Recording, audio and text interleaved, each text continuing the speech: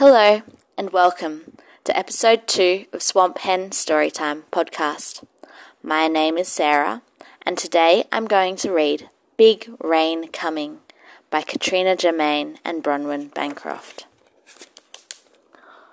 On Sunday afternoon, old Stephen nodded to the dark clouds spreading in the south.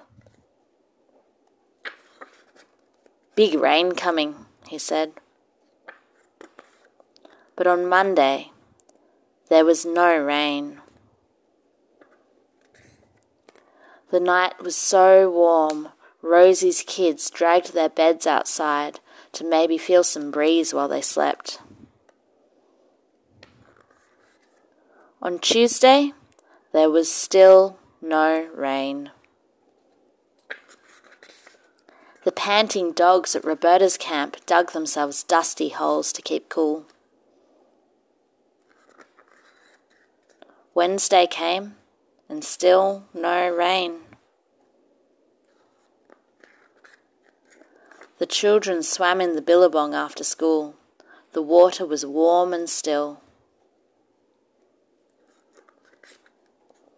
By Thursday night, there was still no rain.